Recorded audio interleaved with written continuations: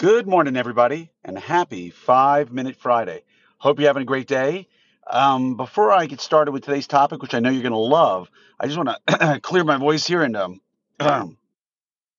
Hey, man, Glenn Krieger here, and for today, I'm the dude. Just to help you understand that the Orthopreneur Summit is a very complicated meeting, man. A lot of ins, a lot of outs, a lot of, what have yous. But there's beverages and amazing food there, man. It's all about coming together as a profession and realizing practice life is about strikes and gutters and ups and downs and bonds and debonds. But the dude abides, and this meeting is going to change your practice and, help you manage your stress. And if after the first day you don't think this is the greatest ortho meeting you've ever attended, yeah, well, that's like your opinion, man. But we'll give you all your money back and get you a limo to take you back to the airport, man.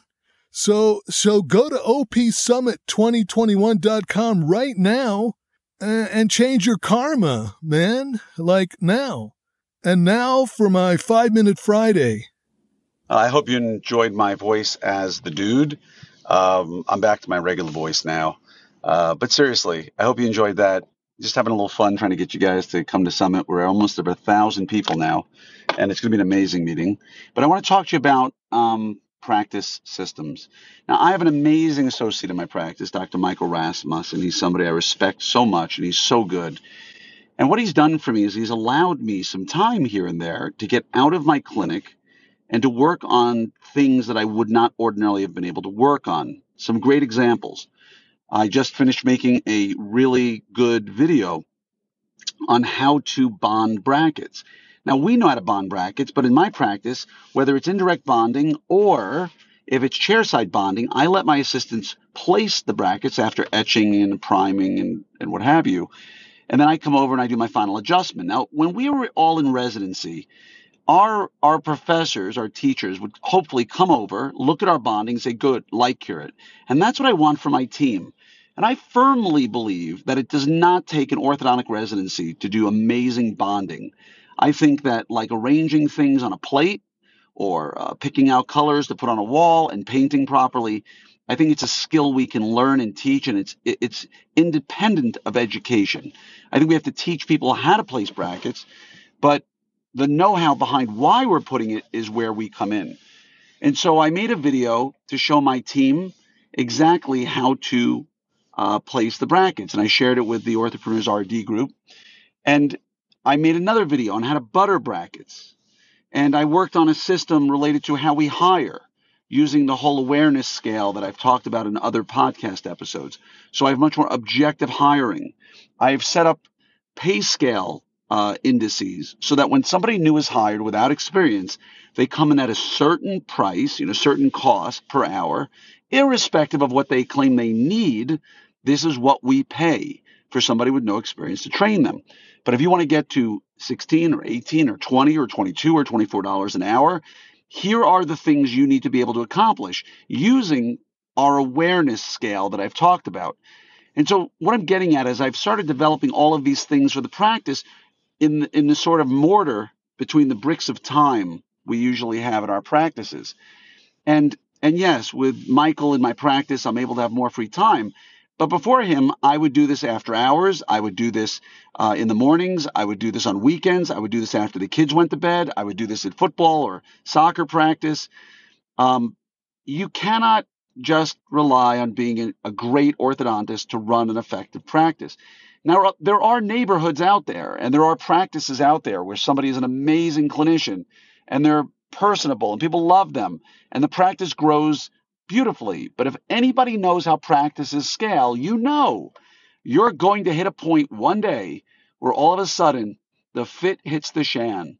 And all of a sudden you got too many patients going home unhappy because you're not able to meet their needs, because the training wasn't adequate, the systems weren't adequate.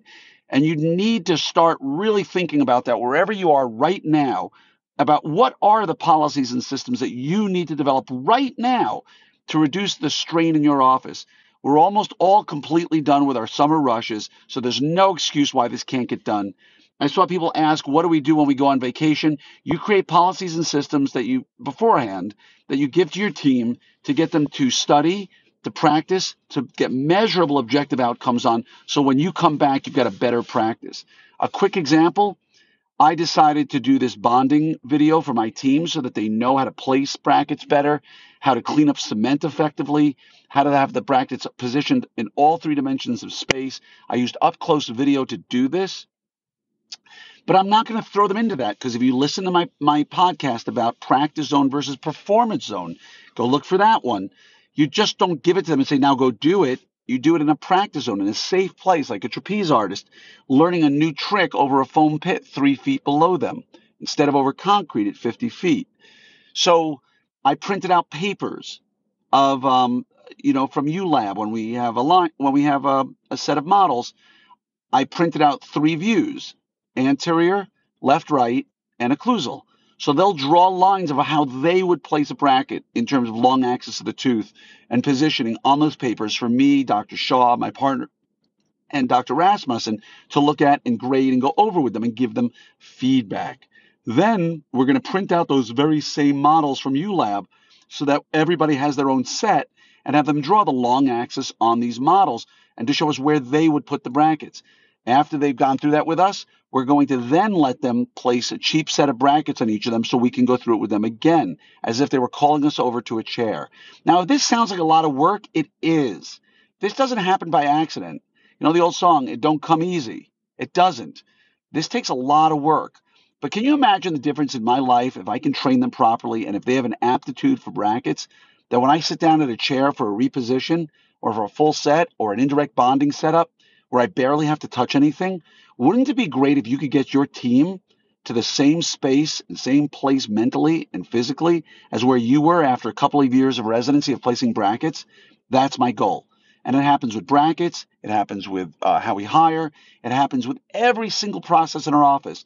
And it don't come easy.